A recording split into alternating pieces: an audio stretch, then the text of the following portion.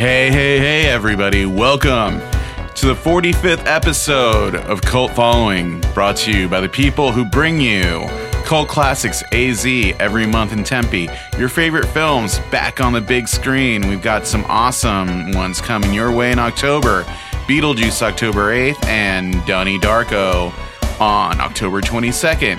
I'm one of your three hosts for this podcast, Victor Marino, along with Kirby Nelson and Adam Rutkowski. The suspense was killing me.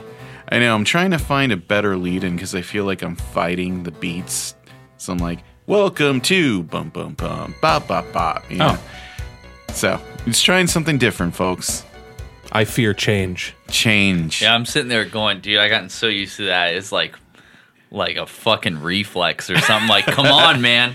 We're mixing it up. Yeah, I was waiting for you to say, start it over again. No. That's what I was waiting for. No, changing it up. It's all good. Change is good for the blood. Saul Good, man.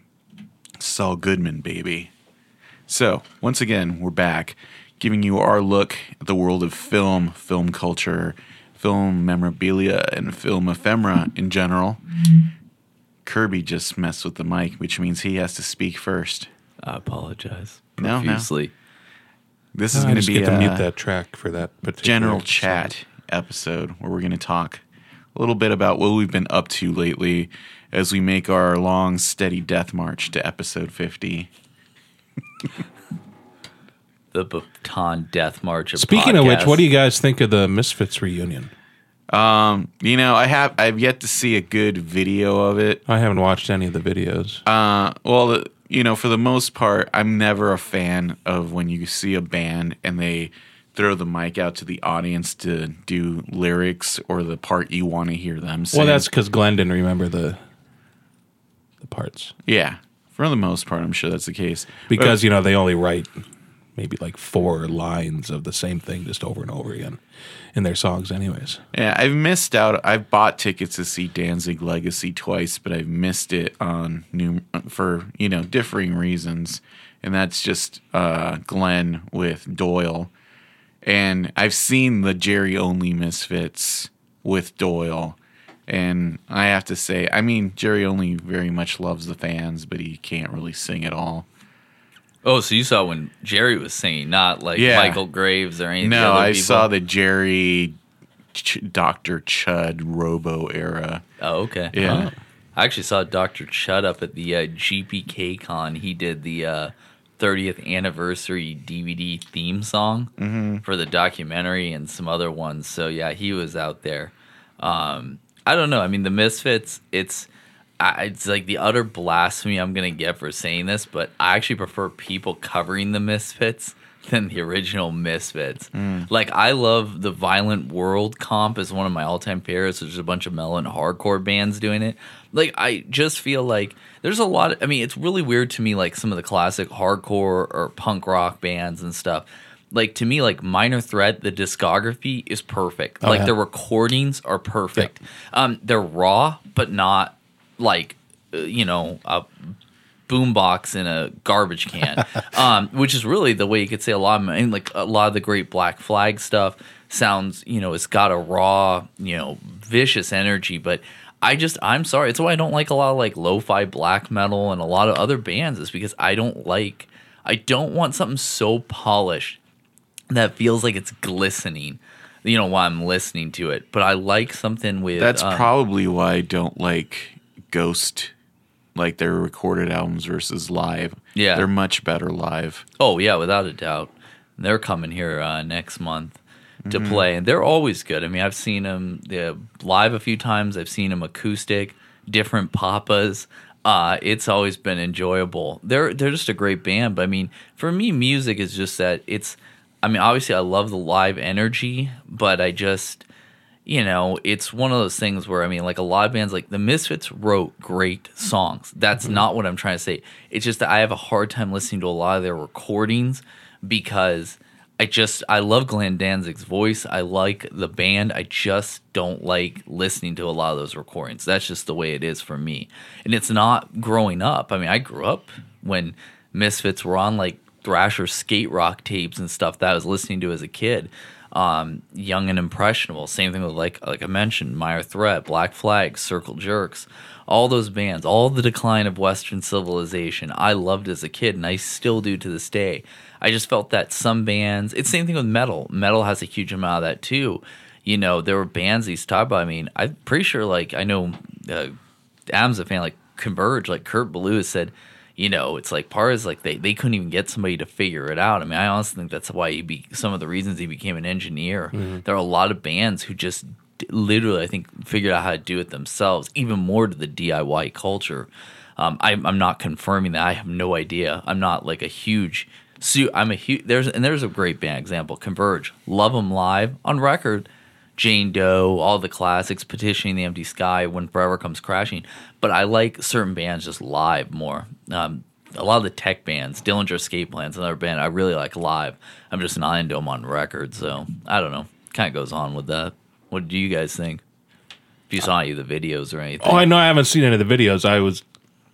I'm kind of almost don't want to ruin it for myself. Because sometimes when rockers get up to a certain age, it kind of loses the mystique of what they were 30, 40 years ago, kind of thing. It doesn't appeal to me to see the Misfits again. I've seen Danzig so many gosh darn dingly dang times since like 1990, I think. Mm-hmm.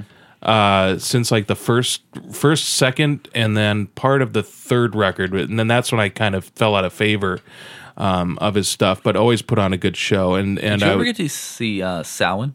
No, ever in your life? No. I mean, I know there's very few people did. I don't even remember what they played live ever, like in terms of it. But I've always been fascinated if anybody, because you have a really vast live experience. Like you've seen so many shows. Well, because we always went to First Avenue, and First Avenue was like the place to go. It was either that or it was like stadium shows. So every band that came to town went to First Avenue, and it was so accessible. And then later, working in record stores, you know, we'd get on the guest list, so we were able to see.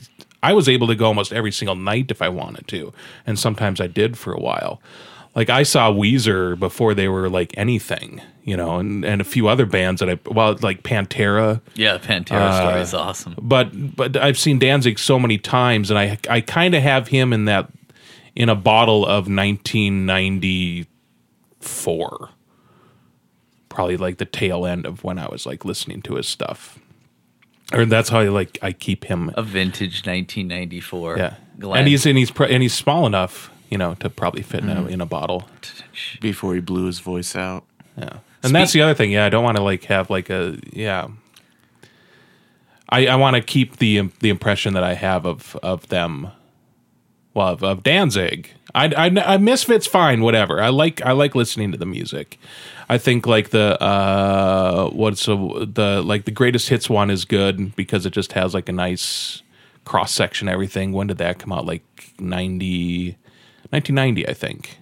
Before the Coffin set, they had just the CD. It was way before vinyl. the Coffin set. Coffin set was later. I know which one you're talking about. That's a good one. But I'm just saying, it was just, I mean, I remember getting on LP when I was like maybe like 15 or something like that. So that like 89 or something. But it had a good cross section of stuff. And I think that was really my first introduction, even though I was listening to punk way before that. Misfits wasn't really on my radar because I didn't really consider it punk. I was kind of throwing them in kind of the Kiss category with a little bit more grime on the top. And I wasn't really into like the horror music culture. There really wasn't one at that time either. No, there wasn't. You know, Coffin Draggers wasn't around. You know, I mean, yeah, if you want to even cut the Cramps, maybe. Yeah, there was maybe. only like a few or like Alice bands Cooper, you know, that had kind of theatrical or Yeah, you could say Alice Cooper was theatrical. I just don't think I don't think the Cramps were ever mainstream enough to be. No, but they were part of like what you would consider before there was a horror punk or psychobilly or even all that stuff. There was, I think, kind of to that when I was young. I do remember a couple of the bands that, you know, you had Alice Cooper is very mainstream, and then you had something like Cramps, which was like you're right, the furthest thing from mainstream. Mm-hmm. But it was people who were seeking out like horror and cult integrating it, integrating like film references and stuff I could into see music. the Cult more because if anything, I always thought of them more as like a dark version of the B-52s in a way. That's one way to put it. Yeah, Yeah, it was basically psychotic lounge music. yeah, which wasn't my thing. yeah. No. I was into punk. It had to be Dead Kennedys, Circle Jerks. I think the furthest that I went to something that was closer to maybe like nerd rock was maybe Dead Milkmen.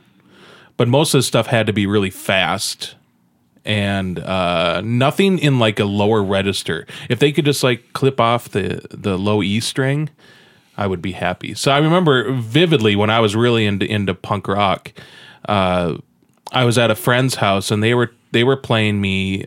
I think it was Master of Puppets, and I said, "This is terrible. I don't like this. This is not. I don't. Well, for one thing, his singing is all like oh la la la la la la, which is weird to kind of look at because it's not really that. But if you're not exposed to it, because the first time I ever heard Metallica was at my friend's house, and I said I don't like this because it's like all like lower stuff and like rawr. Where I wanted like the fast and like angry and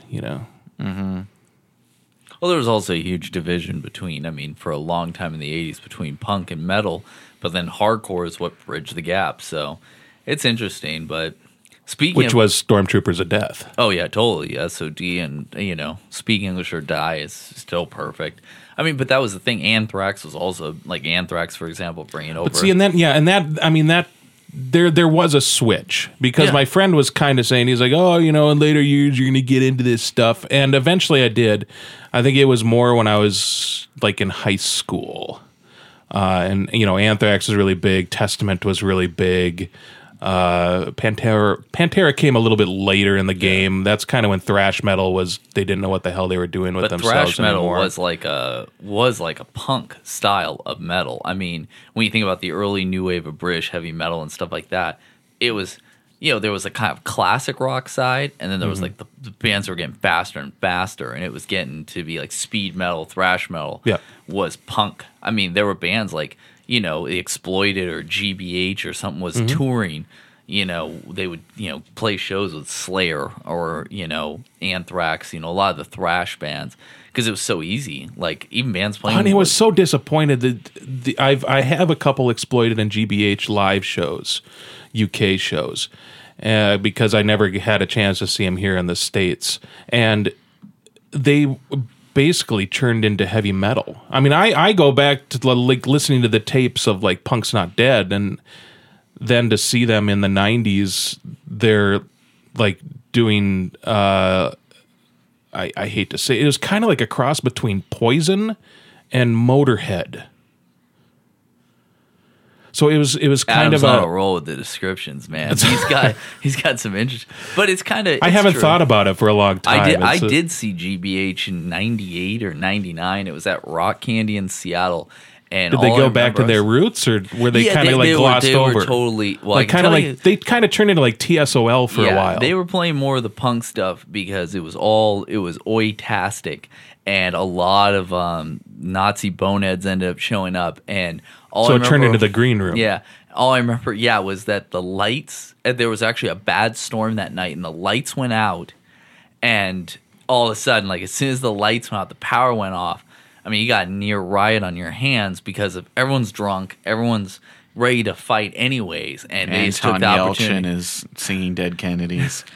Yeah. I did also remember I saw what was it called, punk rock karaoke a couple of times, and there were some people who got on stage, some awful ones, but there were some people who were better than the originals and stuff. It was amazing, but it's funny when you're talking about old and how people sound. I can say this week I just actually went and saw Black Sabbath.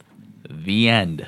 The alleged, except for Europe, Japan, and all that, but the alleged, and then the second round, and then the second. Actually, I think this is the second round because I think they actually. I remember them doing another tour. Well, the big part too is Bill Ward isn't playing drums, and then they'll have a hologram of Ronnie James Dio to do a duet with Ozzy's Reanimated Corpse. I think Ozzy's. I think he's been dead for years. The watching him and stuff was just, I mean, it's so weird because you got all these people who probably saw Black Sabbath in like the 70s and 80s, and then you've got like people who only know him from the Osbournes.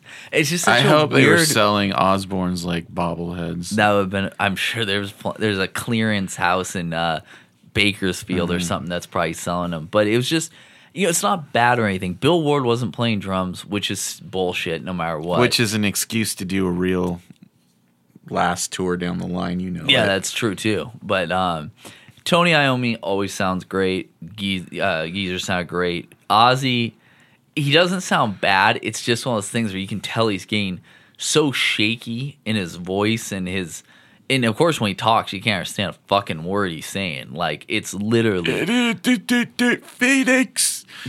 there it is, actually. But you know what? Thanks, There's- Ozzy. Appreciate you stopping in. Have you seen that new traveling road show that he does with his son Jack?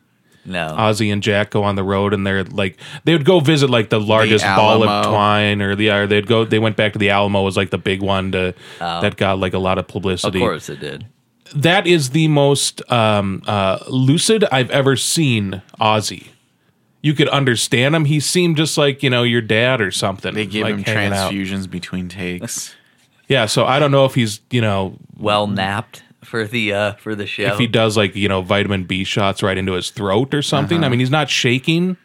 He's not, hunched over and kind of lurching. Yeah, He's just like so normal. They were entertaining. I will say that. They played a great set. They closed with Children of the Grave and then did Paranoid. But everything else, I mean, all the classics are there. War Pigs, Fairies Wear Boots.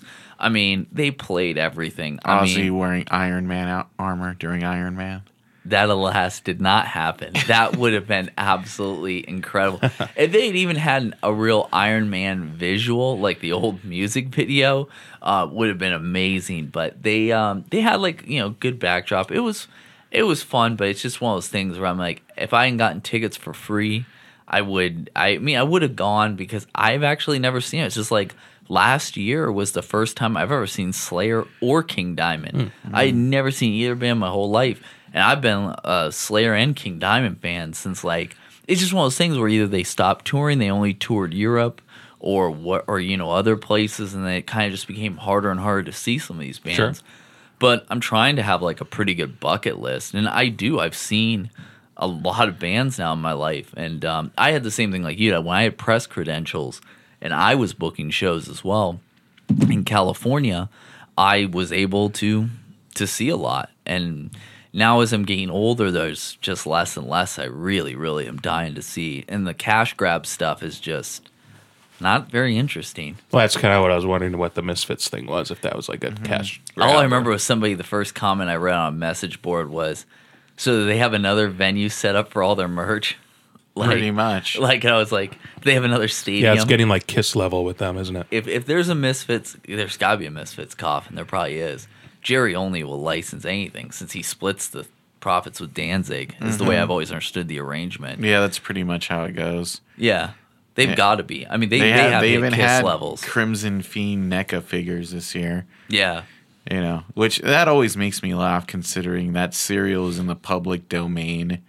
How they can make so much money off of something anybody can make money off of, just by putting Misfits in the Famous Monsters. Well, that's on it. well, even with the Danzig skull with the snarl, that's like from a comic book. Yeah, Isn't that like a Frank Frazetta or something yeah, like that? probably. I wouldn't doubt it. I wouldn't. Speaking of your Black Sabbath, the end show, I saw the Monkees. Oh, his last show, yeah. It's a Mickey Dolenz. Was there a Davy Jones hologram?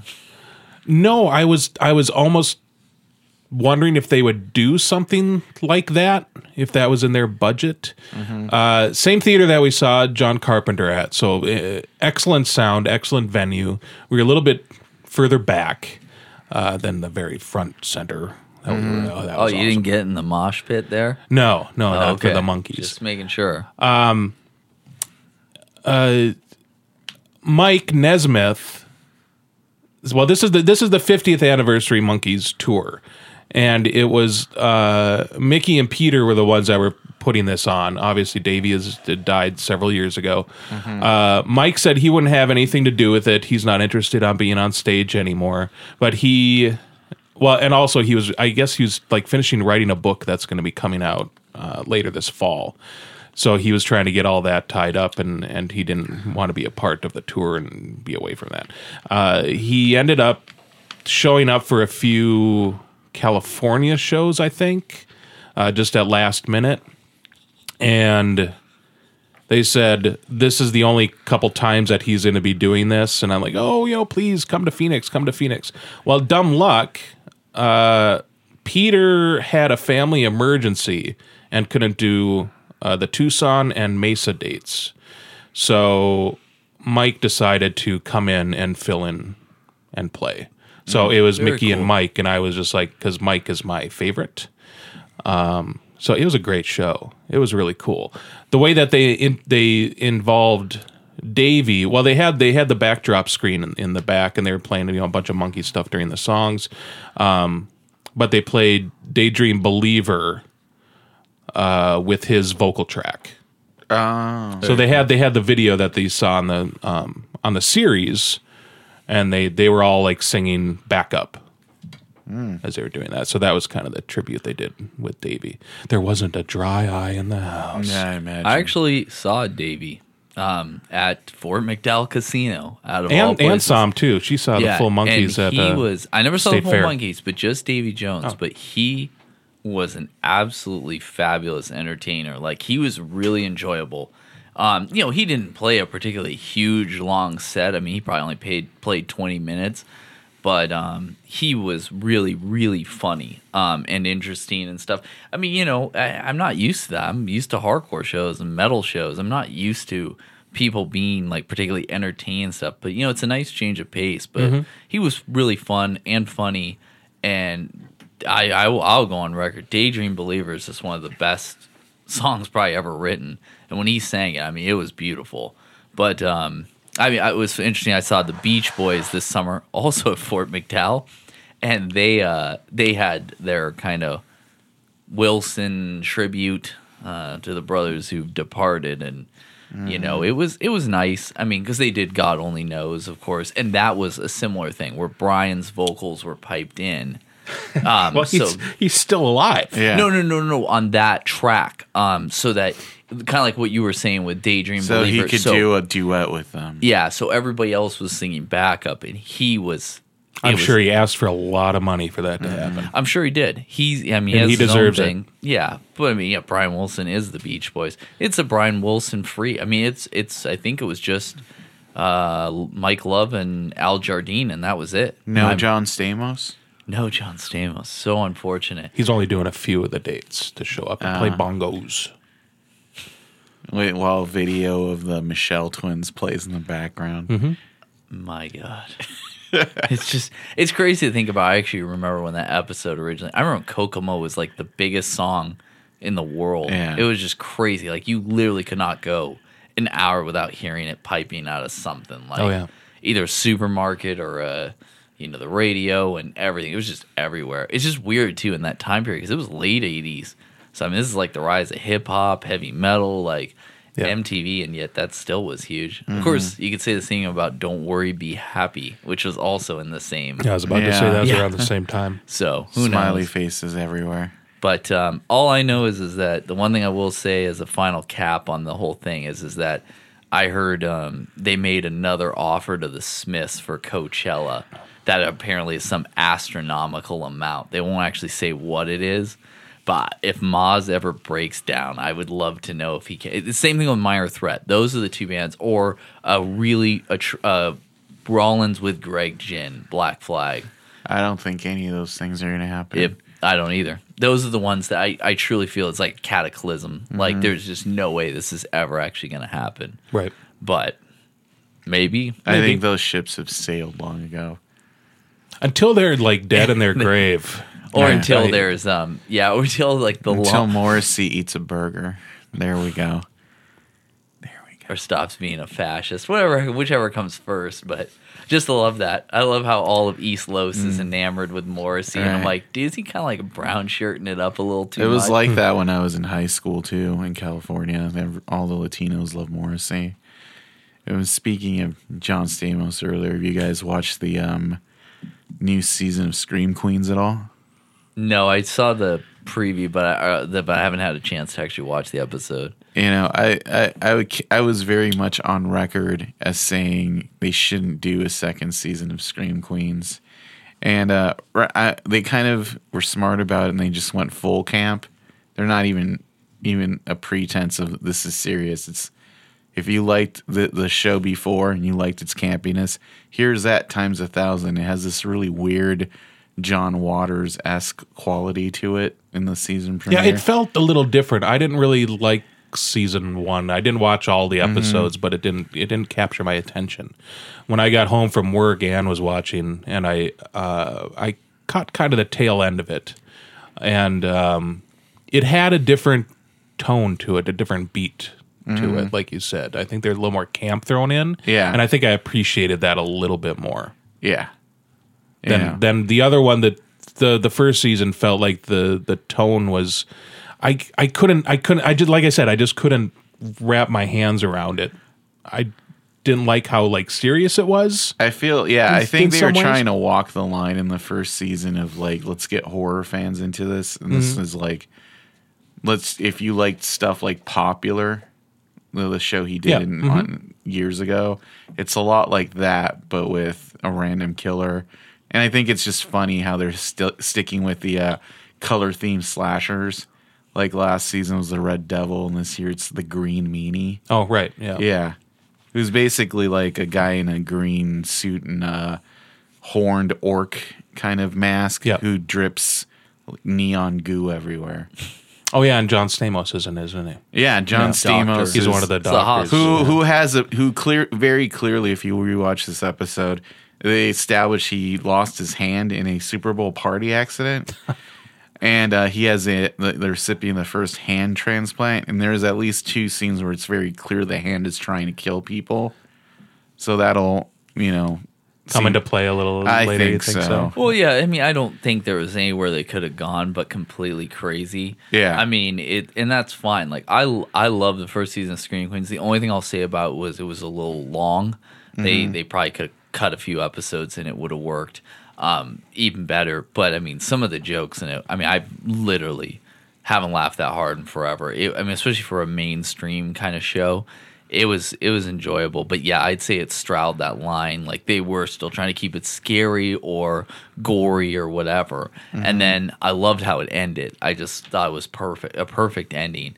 But yeah, I'm excited to check it out. I just haven't had time to watch yet. But the story of Kirby's life. But you got to see The Exorcist early, didn't you? Yes, I did. And I do apologize. I was supposed to write an earlier review. We were supposed to be ahead of the game. But I'm really tired. I've been exhausted since we got home from Monsterpalooza, which we'll talk about later, Victor and I. But I did get to see The Exorcist early screen at Monsterpalooza.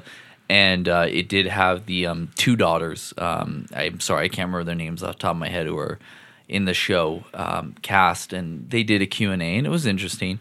I mean, anybody knows me, you listen to this podcast or know me personally, Exorcist is my all-time favorite film.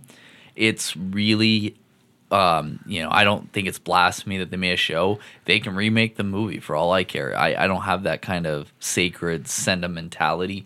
But this show, I mean, it's just kind of like Peter Blatty always said he never wanted The Exorcist to be considered a horror film or a horror novel. He always called it a supernatural detective story. And he always wanted his priests to be gumshoes, with the actual detectives. The whole Kinderman-Karras relationship in the novel and book, or the novel and movie. But for me, it's just... it's such a slow, even the movie is a slow burn, and people who saw the version you've never seen, it was, is the famous spider walk sequence, which Friedkin thought and Blatty both felt just happened too quick. Like, it didn't build up enough until the famous head-turning scene. So it's one of those things where the show has a pretty good setup. It's just that they go full tilt at the end. That's the only thing I didn't like.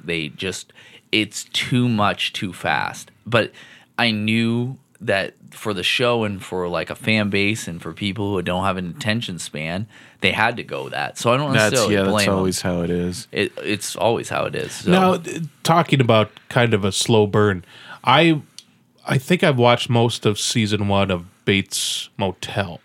Mm-hmm. And that was a good show because they everything was kind of understated there, but with this kind of overlying darkness and kind of broodiness to it. But they didn't blow their wad.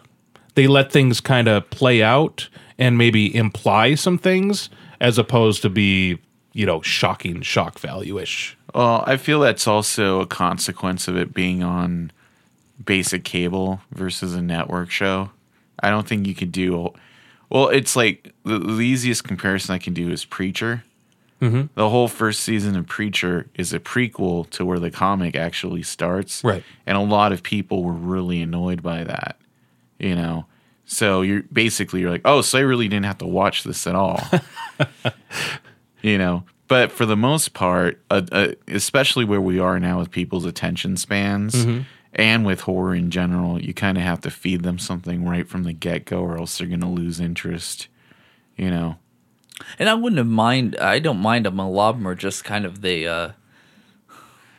I'm interested to see, I haven't gotten a chance to see the Omen TV show yet, and I don't even know if that started yet. I don't think it started yet, but I have heard. Yeah, because that's supposed to be on A&E too, if I remember right. So I'm curious to see if that's going to take a slow build to it, because that's supposed to be like a sequel to The Omen, like a direct sequel. Because like Gregory Peck is the father and Lee Merrick is his mother, and like 30 years have passed and he still is not the Antichrist we know.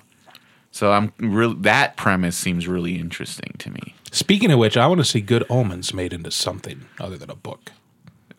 No, I was thinking American Gods. Yeah, that's going to be a TV show. But I'm pretty sure every comic property has been optioned at this point in time. Like, they just, whether it's live action, animated, something like. Oh, the second they create Netflix, a new character, I'm sure there's like in the contract of before releasing a book through even independent comic book distributors. I'm sure there's some in the contract that says, well, here's your movie rights, blah, blah, blah, blah, blah, blah, blah. Options. Except Crossed, I'm pretty sure it's unfilmable. I don't think it could get past any censor ever. The comic Crossed is one of my favorites. It's a post-apocalyptic one, but it's just so violent and has so much gore, rape, murder. It's just too... I just don't think it could ever be done, but... our friend Brian Polito, we had on the show a while back, he actually did a short film in the Apache Junction Desert for a series called Stitch that really could have worked well as a series or as a film. Mm-hmm. And he did a great job on that with Garth Ennis, of Preacher fame. Speaking of which, La Muerta, why can't I say La Muerta is really good. Yeah. Brian always puts out really good stuff. I grew up as a kid in the Evil Ernie, Lady Death kind of camp, and always enjoyed it. But like kind of on the whole thing of like comics becoming series. I just think and then they just did. I haven't watched it. I'm sure one of you probably will be talking about like the Luke Cage thing. Has that premiered? No, it comes out. This comes Friday. out. That was it. It's this Friday. But I'm going to try to watch that. I'm going to try to finally watch a Netflix series as it starts. I'm trying, except for I'm going to be out of town. Oh, yeah. So that's actually not going to be happen. That's why I didn't throw out. I didn't throw out that promise because I'm going to watch that after everyone's already seen it for a week. That's true. Yeah, I'm sorry. It's going to be a while. Yeah, because going to Beyond Fest this weekend in LA. Wow, busy time of the year. Yeah. I think Beyond Fest is a really good genre film festival. Yeah, because what are you seeing, you bastard? Well, we're going to... No, what's the big one?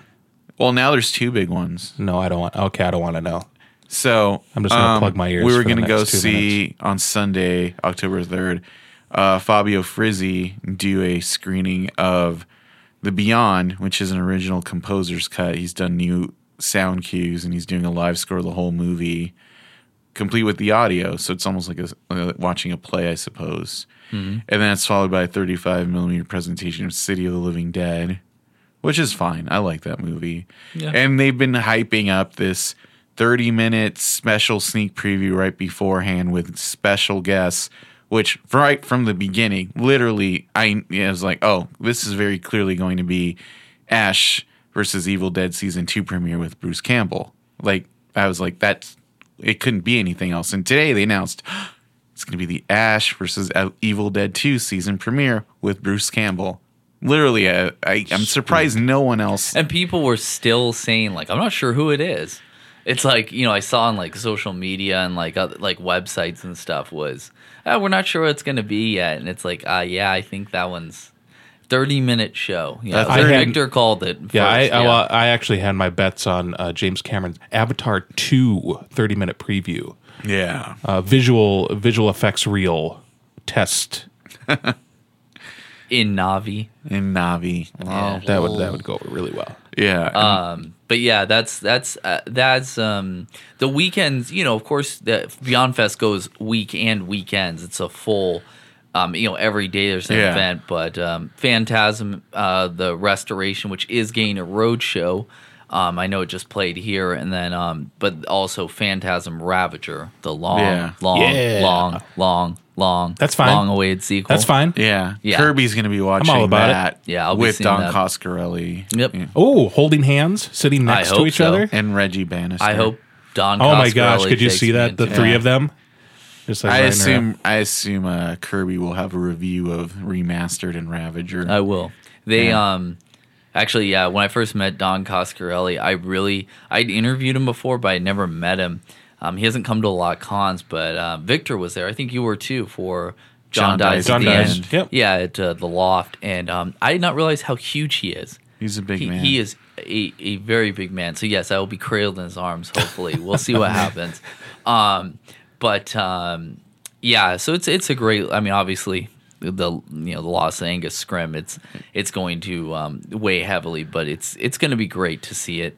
And there's some other cool little things. They do free shows. They're showing Neon Maniacs and Street Trash. Out to catch both of those. Cinematic Void. They're doing Sadako versus Kayako, which is The Grudge versus The Ring.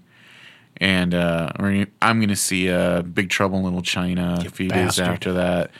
Q&A with Kurt Russell, moderated by James Gunn, motherfucker. Which I didn't even dawn on me till later. Like, why Adam's really happy? Why is James Gunn moderating a Q&A, motherfucker, with Kurt Russell? I'm like, oh right, because they're both in Guardians of the Galaxy Volume 2, or rather, he's the director and he's one of the stars.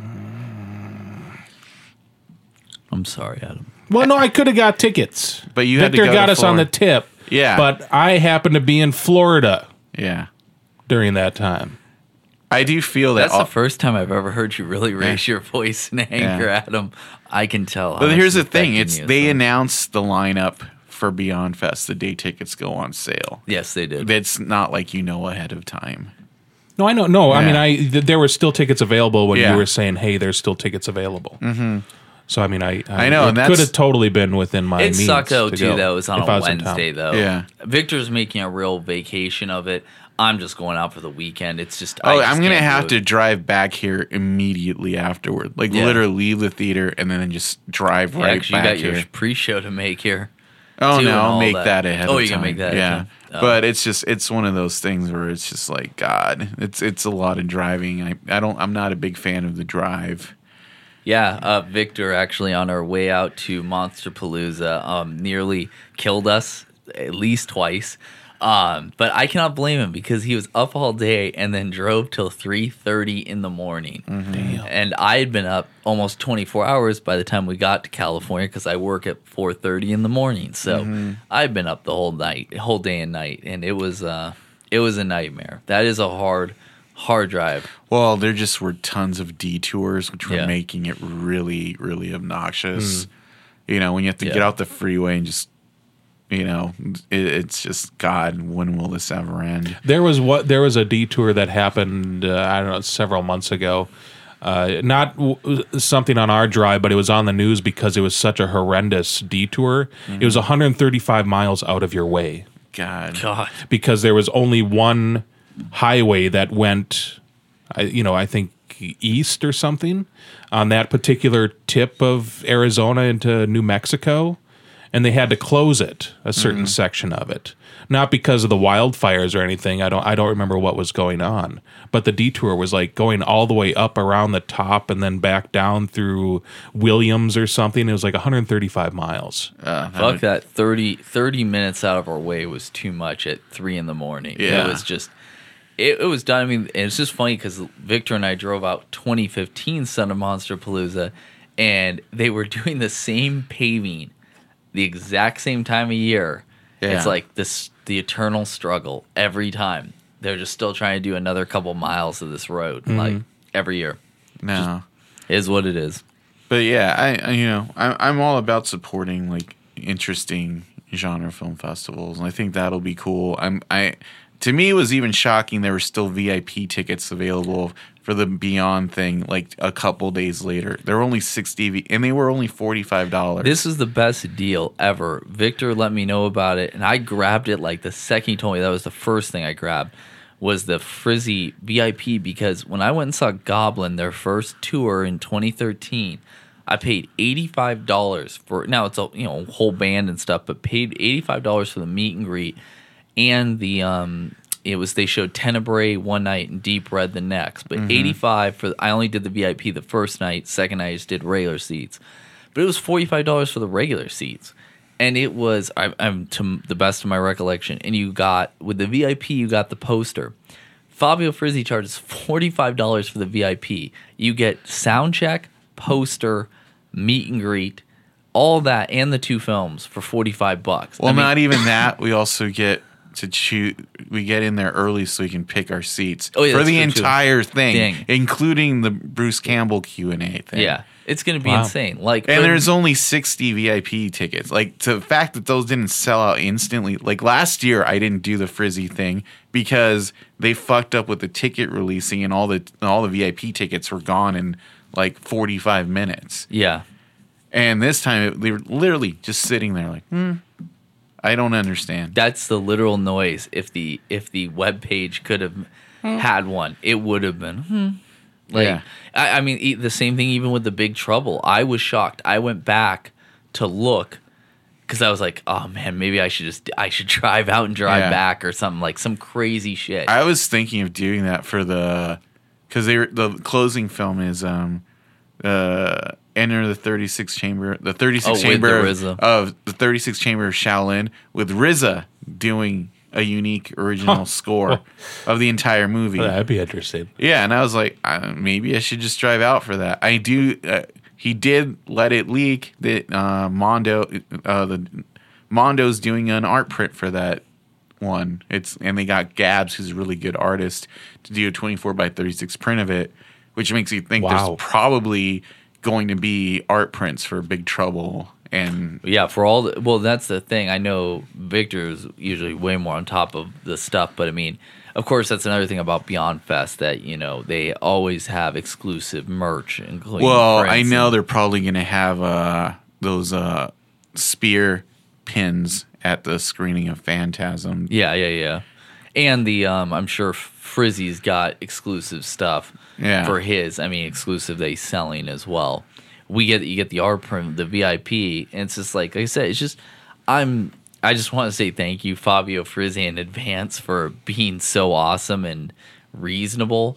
Because I mean, I've spent too much money, so it's just one of those ones where I'm like, thank you, and, what a deal. It's awesome. But this is my second Beyond Fest. I know Victor has done a lot more than I have, but I had fun. A few years ago, I caught a couple films and really enjoyed it. I will say a good hat tip if you are going to Beyond Fest and you have a Shudder account, the Shudder, the Roku, or website channel, whatever, you should sign up even for a free thing right before you go, because if you go to Beyond Fest and you have the Shudder app, you get free beer and free popcorn at every screening.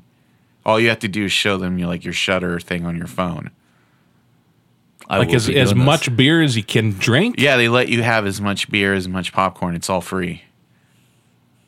Wow. And that you get, and we're not sponsored by Shudder. I'm just telling you, it's a good deal. Because if you get the free one, you can cancel, and it's like right afterwards. Right. Yeah. Oh, So hat tip, do that. damn. Is it like Bud Light or some Miller Lite? It's the Egyptian sells beer. It's like it's like any movie theater that sells beer. They have. I mean, it's not like on tap. No, I think it's bottles. So I'm sure it's like a sponsored beer. But Yeah, because I wouldn't think like it's like Sierra. It's not going to be Nevada like it's not going to be or something Guinness shitty or like Pabst Blue Ribbon. It's probably like something. something. Yeah.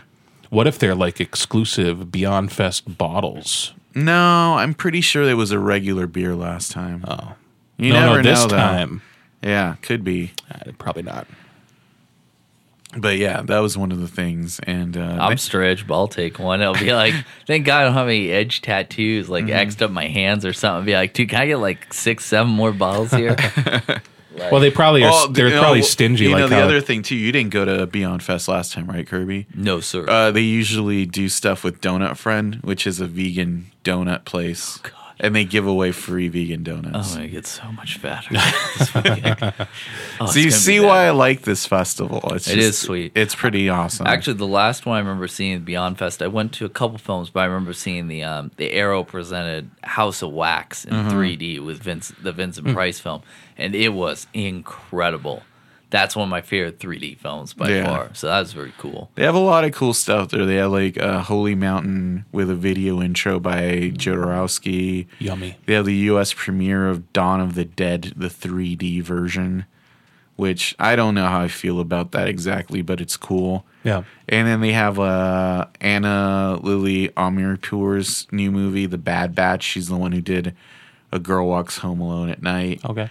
And they have this other movie called Raw, which I think is about vegans who become cannibal cult members, which is also... It'll happen. Yeah, and then there's another cult movie called The Void.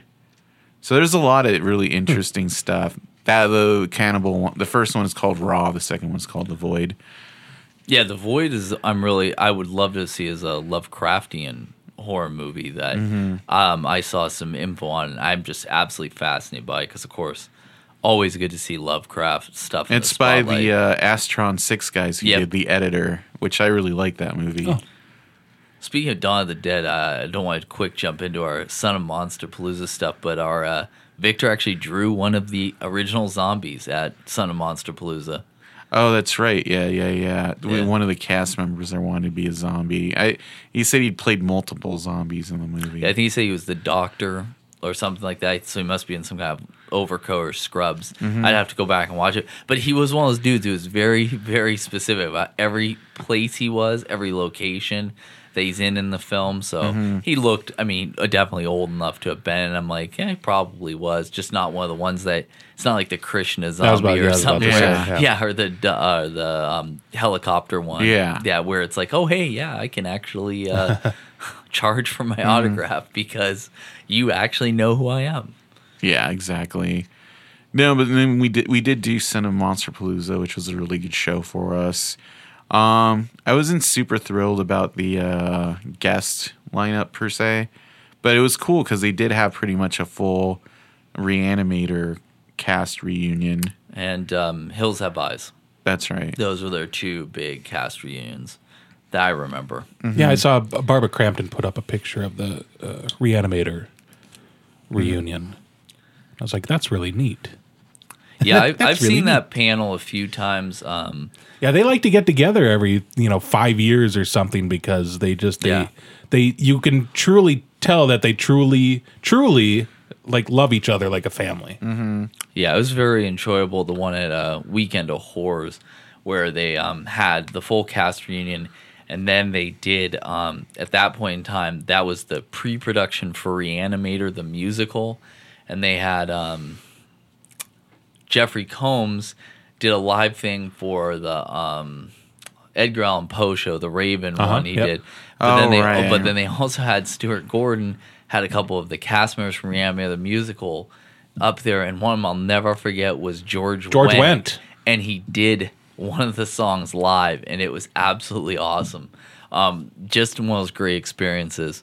And then I saw another one when they did a reammy of the musical Panel, which is always one of those shows I'm very bummed. I should have just gone out and seen it because it didn't. I know it'll tour eventually, just like Toxic Avenger, Evil Dead, but really wish I'd seen it. But yeah, I mean, it was Monsterpalooza. For those who don't know, is split into two festivals.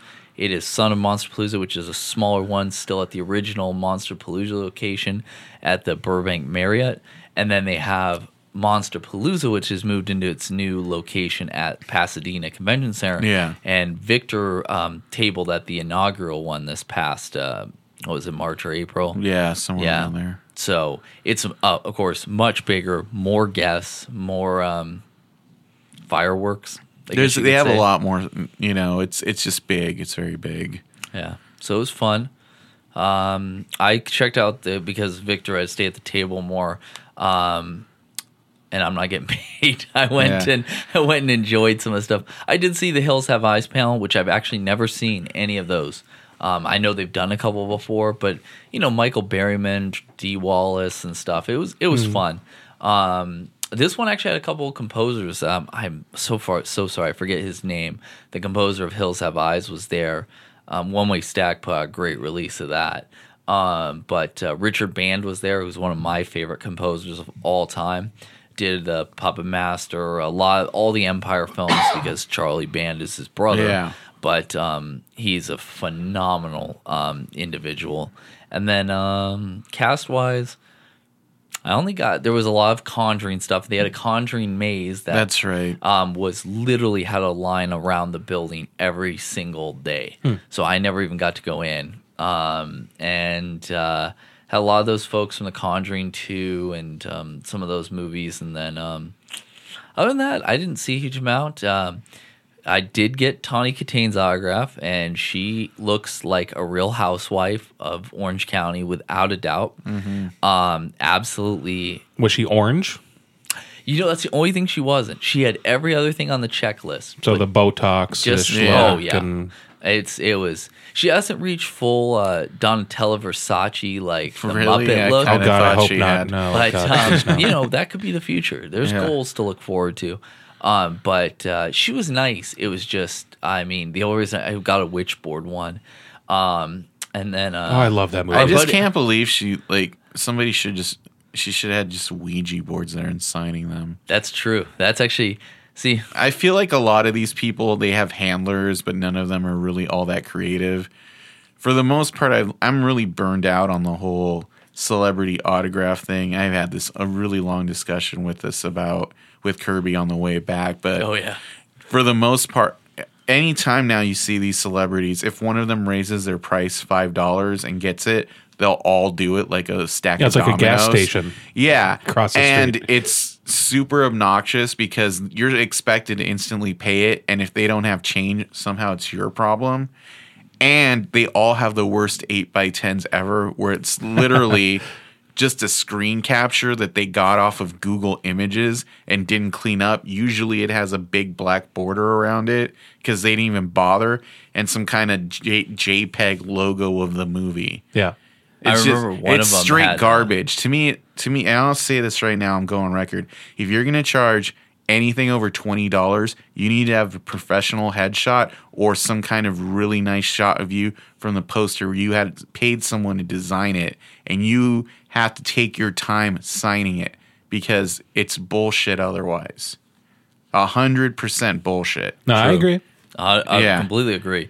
In fact, if she had not lowered her price, I would never have bought. She wanted something originally astronomical, like $35, and I think it was like $25. And I was like, okay, $25, I'll do it. And even I want to pay that because I agree with Victor. I don't think it should be over $20 unless you're collecting for some kind of charity or some kind of something like that. Then I might be more considerate. Or you're a really well-known celebrity where there might actually be value in your signature. But these washed-up people, a lot of them, it's like. And then I got Sharni Vincent from You're Next, and just because I don't know if I'll ever see her again. And she was really, really nice too. But it's just I'm getting burned out. I have so many autographs now. It's kind of kind of burn out, but especially on the pricing. And there is no ingenuity. I did even see someone that Victor's talking about, like the scale of unacceptableness is like the worst is I've actually seen celebrities, air quotes are there, who actually have been doing them on paper, like regular paper. Like it's printed out from their G-Clay printer. Yeah. Don't get me started on that. Yeah, we won't talk about our unpleasantness at this fest. We did have a lot of great. I mean, at least I will. I know Victor probably said the same thing. Huge shout out to Jennifer Rubin from Nightmare on Elm Street Part 3, The Crush. She was awesome. She was like a table down from us. And she, like on her own, not us, like going over, just came and hung out with us for a while. Hung out at the table. And she's just awesome. Like just a genuinely really nice person, actually from Phoenix, and had a lot of great stories. Yeah, I think she said she went to Coronado High School, which I didn't know that. And lived near Alice Cooper, so she had all these Alice Cooper stories when she was a kid. Very cool Uncle person. Alice. Mm-hmm. Yeah, and we had some. It was fun. But I will say just one thing, and I'm not going to name cons because there's more than one.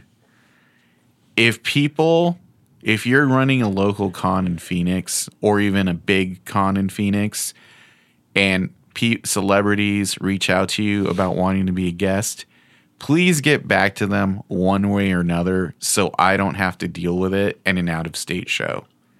That's all I'm saying. This happened. I can more than confirm one person. This did occur. Yeah. Oh. Sending an email is very easy. That's all I'm going to say on that matter.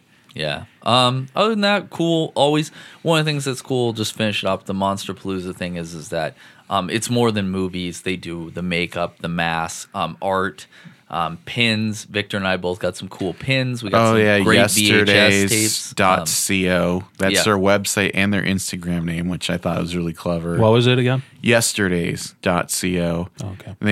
They had some really cool pins. They had like an Ecto Cooler pin. They had the WWF logo. That was right. Tales from the Crypt. I got a Glenn Strange Frankenstein pin. You know, it's nice to see them not just all be Karloff.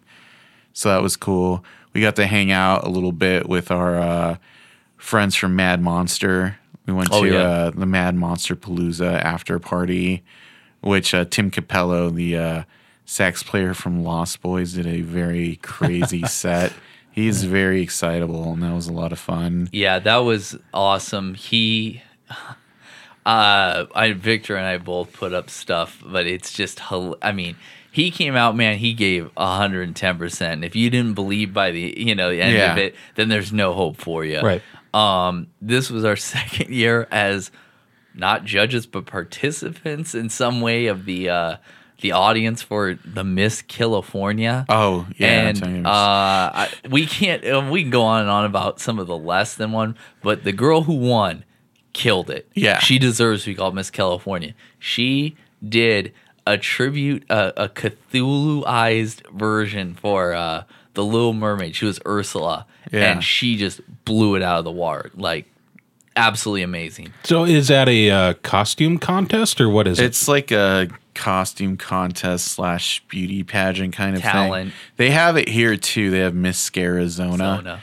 Yeah, and the girl who won last year was a contestant on this one, and it seemed like she was contractually obligated to be there, and she was not happy at all about it. No, she was not. And it was really obnoxious. And then there was somebody else there who was clearly doing it to try to get a job from one of the judges and just kept being a walking resume. It was, what's his name? The dude who wrote Puppet Master. I think he's Linnea Quigley's husband. Mm-hmm. He was there, or partner, business partner. I can't remember what they are, but they're always together at the cons. And then Kevin S. Tenney, who wrote Night of the Demons, director of the film Brain Dead and a lot of Witchboard. He was there, and then I can't remember the other people. Caroline Williams. Caroline Williams, Texas Chainsaw Massacre too. Was there was this lone female judge, but interesting to say the least. And then she's got a lot of energy. Yeah, she was because last year it was Ken Foray and PJ Souls who were the celebrity judges. so she took their place. Yeah. Very, very interesting. But yeah, it was a good one. Not as good as last year, but still a lot of fun. We did find out Mad Monster Arizona is coming back. Yes. The weekend of May 19th at Fort McDowell Indian Casino. So that'll be exciting. It's going to be a lot of fun. Mm-hmm. It's Well. nice that we didn't scare them away. That is true. That's very, very true. And Well, I then wonder if they're gonna have the same amount of celebrities. As they did told last us time. they actually were not. They learned some lessons from last year, and they're going to go for quality over quantity. They told us. I don't know, man. There was so much quality at that last Well, one too. we know who two of the guests are, and they're exciting guests. So Yeah. it's not our job to break that announcement, but No. Right. Yeah. Well, of course, things Yeah. can change from there too, Yeah. but you're still going to have to tell me off air. yeah. Yeah, they no, I mean they have a lot of confidence in Arizona, and it's awesome because Well, it's my favorite local. It's just an Yeah. incredible event, Con. and they even McGar and all them, they just and his staff work so hard, and it's just they really want to bring that experience of like the old Weekend of Horrors events and even Monster Palooza and stuff. It's just a top tier with great celebrities, great events, good Q&As, which actually was my favorite part of this year's Monster Palooza, or this year's Mad Monster in Arizona. In fact, Caroline Williams at the Texas Chainsaw Massacre 2 panel was absolutely one of the funniest things. She went nuts, and it was just hilarious. Yeah. So there's a lot of value and a lot of enjoyment, and I've loved every year. It's improved every year. That is the best thing I can always say about Mad Monster. So I know 2017 is going to be even better. They just need to iron out the sound system for the Q&A rooms. Yes, they do. Yeah. Either they have to train or tell the people how to use the microphones, or do like the little clip-on lapel ones, or so hire they don't have to. different sound people. That's true. Yeah. I think it's just like a communication between the sound engineer and the panel guests. Yeah. So we're getting down, and we're kind of doing this in reverse. Yeah, we're an you hour into the podcast. I suppose we should get We're into almost- what we saw. I thought this was just general. We have been talking about things we saw. Oh no, I mean, well, I have a list of stuff that I haven't even mentioned anything yet. Oh, really, you have I? can go- The monkeys. Yeah. Well, you about that, guys did do like the NPR music hour for the Yes, we first did. 30 minutes. Yeah. So No, I thought I'd switch it up. It just Yeah. came to my mind because I did see the monkeys and I thought of the Misfits reunion, and then that. No, it's a great point. So. Well, and a lot of this too. I mean, a lot of fans of cult movies and entertainment. I mean, there's a lot of cult bands and a lot Yeah. of, I mean, I think it's really hard. I mean, there are very few people I've ever met in my life who love movies who love music or books or art. I mean, it's video games, and then like subgenres like horror. I mean, so many people are into wrestling, including myself, Yeah. Victor, a lot of other, there's just a lot of things or things that were a part of their lives. I mean, I think it's just threaded together because a lot of them, I mean, now there's a huge amount of popularity, but when we were young, this was kind of the outcast stuff that you were into. It was the underbelly. And so, I think that's a big part. Other than So, having just like your close little inner circle of friends, and I maybe Yeah. had like less, probably like maybe 5 I could count on one hand. We liked what we liked, and we didn't really tell other people about it. We would have like a certain part of the playground where we would play ElfQuest or Doctor Who. We'd like take on different personas of whoever and play our own little like fantasy run around. And then all the other kids would be on the swings and on the other side of the playground. And we just did our own thing. I ran into when Ann and I were in Minneapolis, I ran into a friend of mine that I have not seen since high school. We reconnected on Facebook, so I invited him to our get together, and that was one of his memories from I don't know, in grade school was he was part of our circle, and as we grew up through junior high and high school, he went on to do more kind of sports stuff. but we still remained friends. You know, it's still acquaintances, but we didn't like hang out. And but he's become more in touch with his nerd side over the last 25 years again, or maybe accepted it once again. Yeah, is the word. But he vividly remembers just, you know, being in the playground, and he was part of our little inner circle of, you know, playing V, you know, the Visitor. I remember playing V a lot, the old TV show series.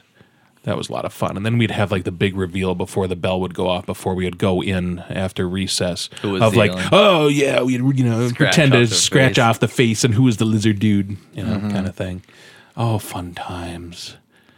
Do you want to know what I've been watching? Yeah. So I went on a little nostalgia trick there. We really got NPR there for a second. Hunt for the Wilder People. I saw That's it. very Victor. good. I know that you made a very bold claim that you believed it was better than What We Do in the Shadows. Yeah, I think so. I disagree, but that's okay. It's a very kinds of movies. Yeah, it's a very well made movie, but I can watch What We Do in the Shadows like every day. I've watched All the this time. movie like 4 times already. Hunt? Yeah. Oh, I don't know if I need to see it again. It kind of reminded me of Up, the Disney's. Oh, I don't Up. think it's depressing like that. No, with the old man and the little kid, and it's like, oh, get out of my life. I don't want anything to do with you. And then they're kind of stuck together, and then they have an appreciation for, you know, whose they are. I guess on paper it reads like that, but it seems much more fantasy to me. Then Up? Wait, Up is more fantasy? Or this one? No, this movie, it's like lighthearted in a way that's like funny. Oh. Yeah. Yeah. Okay. Fair enough. I mean, it's a great movie. I do recommend it. I just didn't think it was as good as What We Do in the Shadows. Yeah. But like you said, they are different movies. But it's the same director. Yeah. So that's why that comparison was being made. I did watch Yoga Hosers. Oh, okay. Sorry about that. I'm glad you took that. Thanks bullet. for. Yeah, I was just gonna Sorry say about thanks that. for taking one for the team. Sorry about that. I was actually looking forward to seeing it. And I liked it on what I like to call a surface level. The Bratzis, the Brat Nazis, Bratwurst Nazis, is that what also one of my favorite things to say about Kevin Smith is he smokes way too much pot. He's gone way off the deep end. But this one was more akin to like Clerks 2, which is not a great movie when you compare it to Clerks 1, but still fun to watch. Clerks 2, he's dropped all the movie reference stuff. We're going on a diatribe of, you know, Lord of the Rings or Star Wars. The two girls in it, the Johnny Depp's daughter Lily Rose, and then Kevin Smith's dollar. John. I'd buy that for $1. Harley Quinn Smith. I thought they were good. They were enjoyable to watch.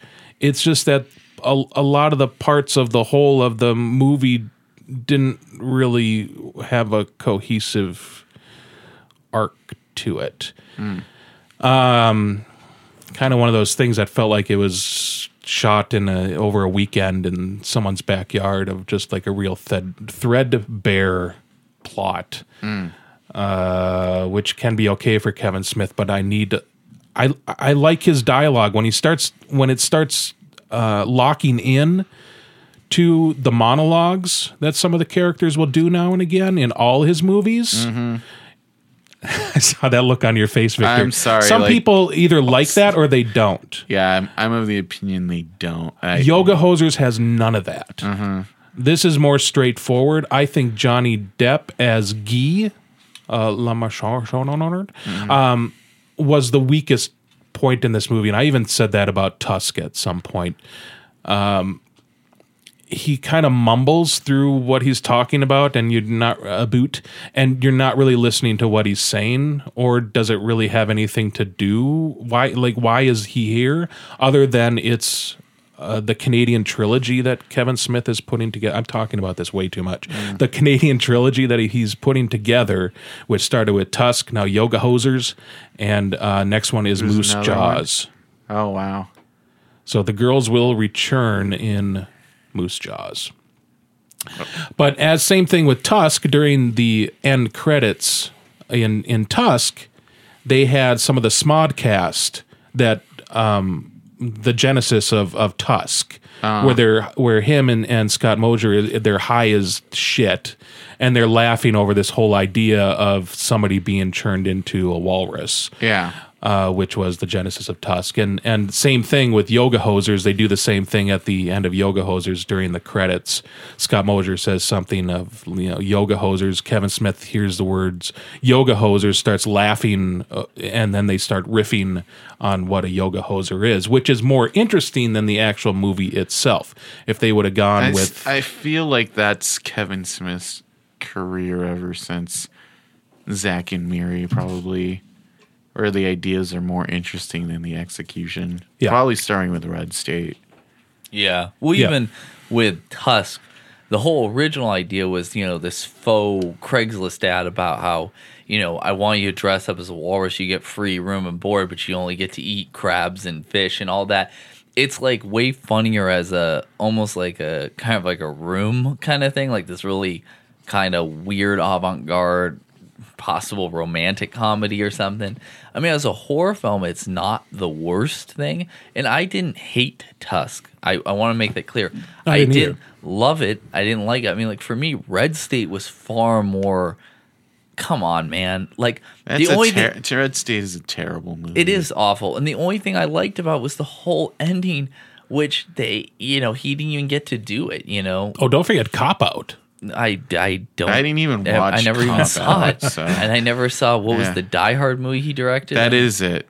No, but didn't he do a Die Hard movie too? Well, he was in the last. Die was Hard that? No, movie. he was in it. That was it. He was the geek in the basement. I know that was it. Now I remember. I did see that where he was that. But I mean, all I remember, my always Kevin Smith one is Catch and Release, which I saw on a plane, which is a Jennifer Garner romantic comedy. Shocker. And Kevin Smith plays the fat stoner friend. And it's literally one of those movies where you're just like, there is nothing more by the numbers than this film, ever. Yeah, there's nothing more by the numbers than a Jennifer Garner romantic comedy. Well, that's true, Jennifer too, but I didn't... Pun 13 going on 30. There's that, too. Yeah. But anyways, it's one of those ones where ghosts of girlfriends past. I could just keep naming them. Please stop. Name names. It's not good. Yeah. Pretty soon Victor's gonna go on his Made in Manhattan trip or something. He'll be like, man, I just want to compare and contrast this. It's just I mean with it, but I mean circling back to the original point is that yes, his ability to generate original ideas, which you would believe pot might exacerbate, has actually become, really his downfall, where it's just one of these ones where it's like... I don't know. Well, he has an insular existence where he's surrounded by people who tell him how awesome he is all the time. So it's not like he has any real... You can be creative, I suppose, if you do mind-expanding drugs or whatnot, but you have to have an outside stimuli. Maybe. I don't know. I think if you're in a vacuum, you're only going to do shit that makes you laugh. And if you're out of touch, things like Yoga Hosers seem like hilarious. Well, and that's the thing is he's doing stuff that just amuses him, which is I guess is okay. But like you said, he has the money to do it. I mean, that's the thing. It's his money. Right. But what he needs is someone to kind of pull back the reins a little bit and say, hey, you know what, this is not good. Well, and part of it too is, I mean, Francis Ford Coppola does the exact same thing with his movies, but they just don't have as wide an audience. Right. So on a certain level, I'm like, let Kevin Smith keep making these bad movies I don't watch because I don't watch them. Yeah, like M. Night Shyamalan. Yeah, I haven't watched The Visit or whatever, or Split. I've gotten like 3 chances to see Split already, and I haven't taken up on it. Mm-hmm. I think it comes out in January. I don't even know it. Like, it's one of those ones where I just don't even pay attention. But it's one of those things where realistically, if you have the money to make your own movies and you can make them for a set audience, go for it. Oh, yeah, do it. I just, I don't really watch his movies anymore. They're just not that interesting to me. Yeah. And Yeah. I think there's a shelf life to a lot of his stuff. Yeah. And there's very few of them that I would go back and revisit. I think and his older rewatch, movies, like Mallrats is really good. And I feel like, relatively. yeah, and he's making a sequel to that, and like, why?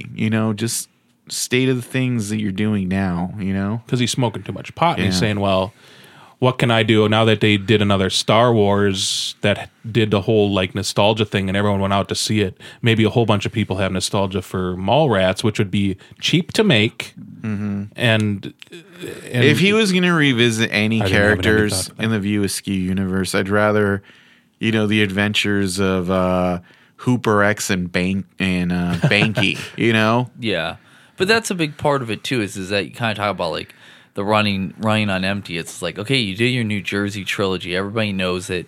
It's beloved. Whether every film or everything exactly is. But then it's kind of like I felt like Jay and Silent Bob Strike Back. Which I do love. I think it's a hilarious movie. But it's kind of like personally. But with it was like kind of like, okay, I'm trying to get a little more mileage. Okay, I got a few more characters in the View Askew universe.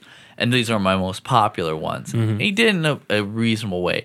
Clerks 2 is the cash-in one, where it's like, okay, this is what I consider like a Rob Zombie thing. After seeing 31, I don't even know why Clerks 2 is called Clerks. It's really Clerks 3 because Jane Silent Bob is Clerks 2. True.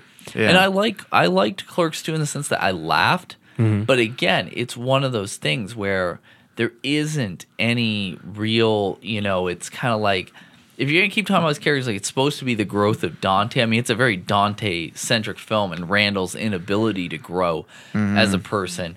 But it's just one of those things where, I like it. But again, kind of going back to the whole idea of rewatchability, it's like, how many times do I go, God, I'd really like to watch a Kevin Smith movie? Like, I don't think I've watched Dogma in at least a decade now. That movie Right. didn't age well. Maybe the thing is he should have just kept it animated. Because as time goes on, they do kind of become. You can't really do more movies with Dante and Randall because they keep aging, Yeah, and the animated series is Yeah. actually pretty good. It I was liked very it. funny. Yeah. The anime sequence is still one of the funniest things ever. I Oh, yeah, practically yeah, yeah. pissed myself the first time I saw it. It was just so unexpected, and that was the thing. It's unexpected. It's that kind of thing. But I do think, yeah, it's like when you're talking about making yourself laugh or what your friends think is funny or whatever. I don't know, whatever standard you're held to, and that's why I want to make horror films. Is that's the way I feel about because to me the Antichrist is Adam Sandler. Yeah. Like he is the worst to me personal comedian. And it's like the Yeah. only way he can do it is kind of like the way Kevin Smith does with his cast is he surrounds with like Jay and Silent Bob. You look back at like Will Ferrell and all these people being in it Right. that were not huge at the time. And it's like you have to have that to make it not so stale. Mm-hmm. And I don't know, at least compared to Rob Zombie, at least he kept his wife out of most of the movies or put her in these parts where it worked. She's in all of his movies. No, Jen kept Schwalbeck. him out Yeah. as a lead character. It's like my favorite is her Zach and Miri one. That still kills me every time. Like she's great, but it's I don't know. I don't go on. What's Kevin the Smith next forever. movie? Wow. you Yeah, what watched? else And you I got? thought I was don't wanna talking talk too much about Yoga Kevin Hosers. Smith Yeah, anymore. well, no, because it becomes a I Kevin know. Smith thing because it's one of those.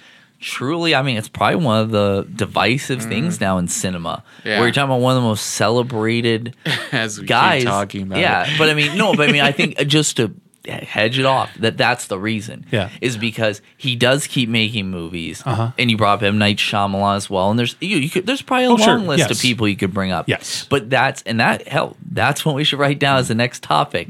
Who has hit their expiration date? I'll probably skip on that one because no more Kevin Smith talk. No, yeah, exactly. But But we can leave him out of the conversation what because else we you already just got? talked about him. Yeah, but I want to put a little caveat on that too. I it's true. like Kevin Smith, and So do I I. like his podcast. I like a majority of the stuff stuff that he does, and he feels like a guy that I could hang out with and get along with, but it just needs to kind of have another partner to kind of nudge him and get stuff a little bit less odd. Okay. Secret Life of Pets. Anyone? No. I saw it. I Bueller? talked about it a while back. Then. Yeah, I couldn't remember if you talked Didn't love about it it. or not. Didn't hate it. I enjoyed it while I was watching Yeah, it. it looked beautiful. It was a gorgeous It's movie. the highest grossing original film this year. Yeah. Which is okay. But I don't know if it's rewatchable for me. I couldn't rewatch It was just it. kind of there. And it's been kind of a trend for me, and even with like Zootopia, Which is already on Netflix. Yeah, I saw that it was on But Netflix. I genuinely love Zootopia. and I know It was that, great. but for me, when I watched it, I said, well, okay, whatever. So I don't know if I'm getting now to that age where I'm out of the loop or out of the demographic for those types of movies, but I don't think I am, because I love like Wreck-It Ralph and Tangled and a lot of the newer ones that have come out recently, except for just over this maybe like last year or a year and a half, 2 years. I just have they feel very formulaic to me, even though the other one, the previous ones have been very, very formulaic. Something's not speaking to me Yeah. at this time. Well, and with the animated movies. They're running out. I loved Big Hero 6. Yes, and I love that I truly too. thought that was great, but I think- for me, the apex is or the zenith, everything perfection was Up. Personally, Yeah, I think That's, there to have me- been two really good animated films this year. Kubo and the Two Strings is probably the year's best one so far. And I really like Kung Fu Panda 3, which for a sequel feels like an original movie. I think one of my favorite things about the Kung Fu Panda movies is that the flashbacks are traditionally animated. Like when they tell stories, or they're all like hand-drawn animation, and then the rest is the CG kind. I think that's really clever. Yeah. Yeah. No, and they're beautiful. Yeah. where Jack Black has taken his Eddie Murphy like donkey career, where this is all he's got left. Yeah. Independence Day No. reissued. I thought we talked about that last time. bingled. I talked I didn't about see it. Oh, okay. Yeah. I have seen it since then. I still haven't. I'm not going to. I loved it. All right, then. All right. I'm not even joking. I thought it was a lot of fun. Big old dumb popcorn movie, and you know who was the big breakout that I just was so insanely happy with from beginning to end? The fake Will Smith. No, the nice thing about the movie is those two characters, the Liam Hergerberga Hemsworth? Hemsworth? He's in it? Yeah. is completely disposable. Oh, okay. And then so is Will Kidd Smith is completely disposable. So when they're on the screen, you're not really paying attention. You're kind of looking at like all the sci-fi stuff like in the background. Uh-huh. But Brent Spiner was so much fun in this Isn't movie. that what you were talking about, Kirby? No, I thought Brent Spiner was still great. I loved him in the original movie. What I was trying Who to I say- thought died. yeah, Right. was is that? of But course his then death- you went on the tangent about him being gay for no reason. Well, it's just one of those things Yeah. where I just felt like, hey, I didn't even catch. more I didn't pa- even catch that. oh, it was like a whole subplot. Oh, no, And I then didn't where even pay attention to Where that. I don't want to I give just us. remember Kirby going on about it. Well, I couldn't resist. It's not again. I am extremely just so you to preface for you SJWs. I am a gay positive person. I mean, I was just talking about being created by Don Coscarelli. It's one of those things where I don't like things being so forced. No, I know. And it was one of those things where his character was still hilarious. I never said that. It was that they threw it in there, and it literally felt like for absolutely no I'm I sure it didn't was not even see probably it. to give his character like some. Well, he had to have some background. backstory on it, and when you're originally watching it, he comes into the coma room, and the guy's taking care of him, and you just think, well, they're doctors, he's helping him, or this is his best friend. And it's like, and they And then he gay, just and they tongues could him. be, and then they could be best friends. I mean, that's Oh. who you hope for any partner in any relationship. But I just felt it was so tacked on. But I didn't say it was a bad popcorn film. When I was watching Oh, I it, didn't say that either. No. But I was You trying pointed to say, right at me. I pointed. No. Because you said that about I'm just being stirring the pot. a fun popcorn movie. Yeah. No, it wasn't that I hated it. I just found it forgettable. It was a one and done for me Oh, sure. personally. Yeah. Whereas when I saw the original Independence Day, I watched it numerous times. I did after. too, and it has not aged well No, it at has not. all. And that's why I liked this one, because I loved all like the integration of the alien technology into our world I really enjoyed that. It's not something where you see it being done very well most of the time. Either they go way overboard with it, or it's really super self-contained or too dark. Where this one made it feel or look more like the game Portal in some ways, where you had a lot of the kind of glossy white walls with, the blue little neon stripes, and then you had the sphere that was this alien, hybrid sort of consciousness that was visiting the planet. And it's like a living city, but it's right. It still looks like what you would want to expect and what you'd want to see. And even I would say this too, because I've been so immersed in No Man's Sky, is that a lot of it reminded me of that as well. Some of the technology, which is maybe part of the reason why I was kind of geeking out on it. For me, better than the first Independence Day movie. Probably still have to see the first Independence Day movie if you want to kind of see how the characters evolved from where they were before. There's a lot of scene chewing. The Robert Lagosha thing was very strange, where he was up on the where they reintroduced him, but he was dead in real life. Yeah, and it looked like they superimposed his face or kind of put him in the scene. But overall, I really did enjoy it. Enough about that. Last one is Magnificent Seven. That I will mention. There's a couple others on my list, but I'm not going to... I still have to kind of digest them. But Magnificent Seven, I wrote a review on cultfollowing.co. Overall, I liked it. It's somewhat forgettable, but again, good popcorn movie. Chris Pratt is doing Chris Pratt, jokey, tongue in cheek.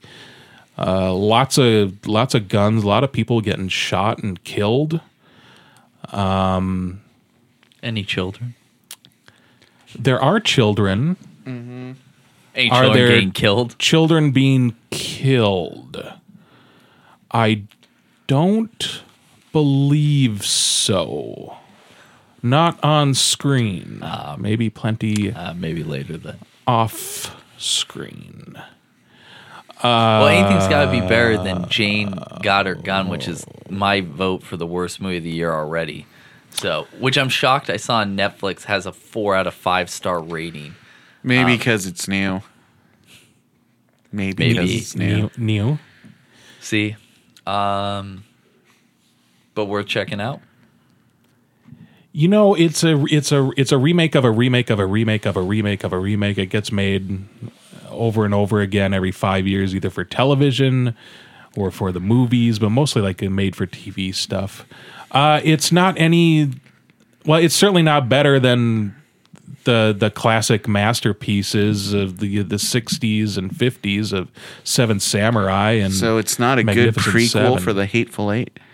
Oh, right. Well, see, the thing is the Hateful Eight, like I mentioned this in review, is an absolutely gorgeous movie, but I wanted more meat on my bones. Speaking of which, I don't want to spoil your Christmas surprise, but I'm going to get you the beat up Jennifer Jason Leigh pop Funko for you. Oh, that's totally fine. Because that was my favorite part. Yeah. The cinematography in the Magnificent Seven just really wasn't as good as it could have been. Mm-hmm. It looks very flat. It looked very flat. And the parts that were dark, I think they were thinking, well, these movies are shot in natural light now, so if they're inside of a cabin that only has maybe 2 windows, let's make sure we can't see anything. And it wasn't a matter of the projection lumens. I know you like it when I start talking technical. I love it. We're turned down or to save energy or whatever. Mm-hmm. But I'm going to go off on this just a tiny little bit, and I swear I'm trying not to bore anybody.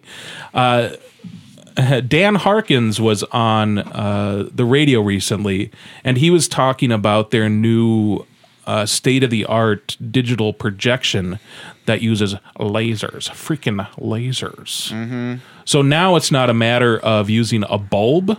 Yeah, they're using lasers, and they say they're like the What a time to be alive. Yeah. Apparently, the Dawn of the Dead 3D at Beyond Fest is going to be projected using laser 3D. So that is the way they're going. Yeah. Yeah, I believe it. So now I don't. Hopefully, I don't have to worry about some of these presentations being so dark. I have no idea, which ruined Star Trek for me. The last one, Beyond, it was so dark, I couldn't even see what was going on most of the time. I think me and my old man are going to go see Magnificent Seven, so I'll let you know. That is a good movie to see because I mentioned that to a guy at work who likes to go to But I movies will with his say, dad. the quickest thing I can say is Anton Fuqua. I really did enjoy the Equalizer remake. I thought he did a magnificent job. No pun intended. Yeah, not when you put the show and the movie next to each other, Yeah. but just as its own entity. I thought I it was still good. need to see London Has Fallen, even though he didn't direct that. Isn't I think that it's on Netflix, too? now. Yeah, I was going to say. Yeah, all I can say here is throwing it out there for mine is I posted my review of the Blair Witch. Victor and I checked that one out. Yeah. As Victor already hates found footage, I think you can infer the rest of his review. Yeah, I don't have anything to say about it. On Victor's recommendation, I did actually go see Morgan, which already has been dumped to the Dollar Theater. It's Wow. good. And People it's should see it. It isn't. I didn't love it. I didn't hate it. I did enjoy it. I liked some of the morality and ethical questions. I think that alone is worth checking out. On morality and ethics, and with recent Corey Feldman news, I watched the documentary An Open Secret, which is about pedophilia in Hollywood and how long it was covered up through substantial trials in the 90s and the aughts, including very powerful people, and I highly recommend checking that one out. Other than that, old stuff, I just want to quick say I watched Black Roses again. I've been in a heavy metal horror mood lately, and it is still as fun as I remember, and I really enjoyed it. And one I did revisit real quick because I just had a sincere hankering to watch again was Twilight Zone the movie, which is not as good as I remember. No. But another one, and then last, but still, the one with the kid in the house, that's probably the best segment. It's the kid. It's the rabbit. The rabbit. I saw Kevin's, our friend Kevin. His statue, his bust of the rabbit, is amazing. Yeah, that was incredible. He brings it to. He also has a full Creep Show one. He's just got the most incredible collection. But made me want to rewatch it again, and it's just, it's very interesting. And I grew up. The one I always remember, of course, was the John Lithgow in the William Shatner role for the Nightmare at 40,000 Feet. But other than that, and then the last thing I want to say is I did get out to support our buddy Danny. He just put out a new book and had a showing reading at Changing Hands bookstore in Phoenix, and told some great stories. He's written, this is his 4th book. I've enjoyed everything he's ever done. Be sure to check it out on his website. Danny Marinino. I always get his name wrong every time. I'm sorry, my Guido friend. In fact, he had an awesome story about Guidos. But he's a great storyteller and a really fun dude. And I've known him, over a decade now. I love you, buddy. Congratulations. It was awesome to see you. And I think that's about it. So we'll wrap it up on that unless Victor's got anything to add. No, we can wrap it up. Sweet. All right. Till next time, guys. Check us out. We've got lots of events going on. Cult Classics AZ. You can check out our reviews at cultfollowing.co. And until next time, I'm Victor Marino along with Kirby Nelson. Rest in peace, Herschel Gordon Lewis. And Adam Rukowski. Rest in peace, Arnold Palmer, which I was drinking during the podcast as well. Meow. Boom. Sorry about that. Sorry about that. Sorry about that. Sorry about that. Sorry about that. Now that was a lot longer than 10 minutes.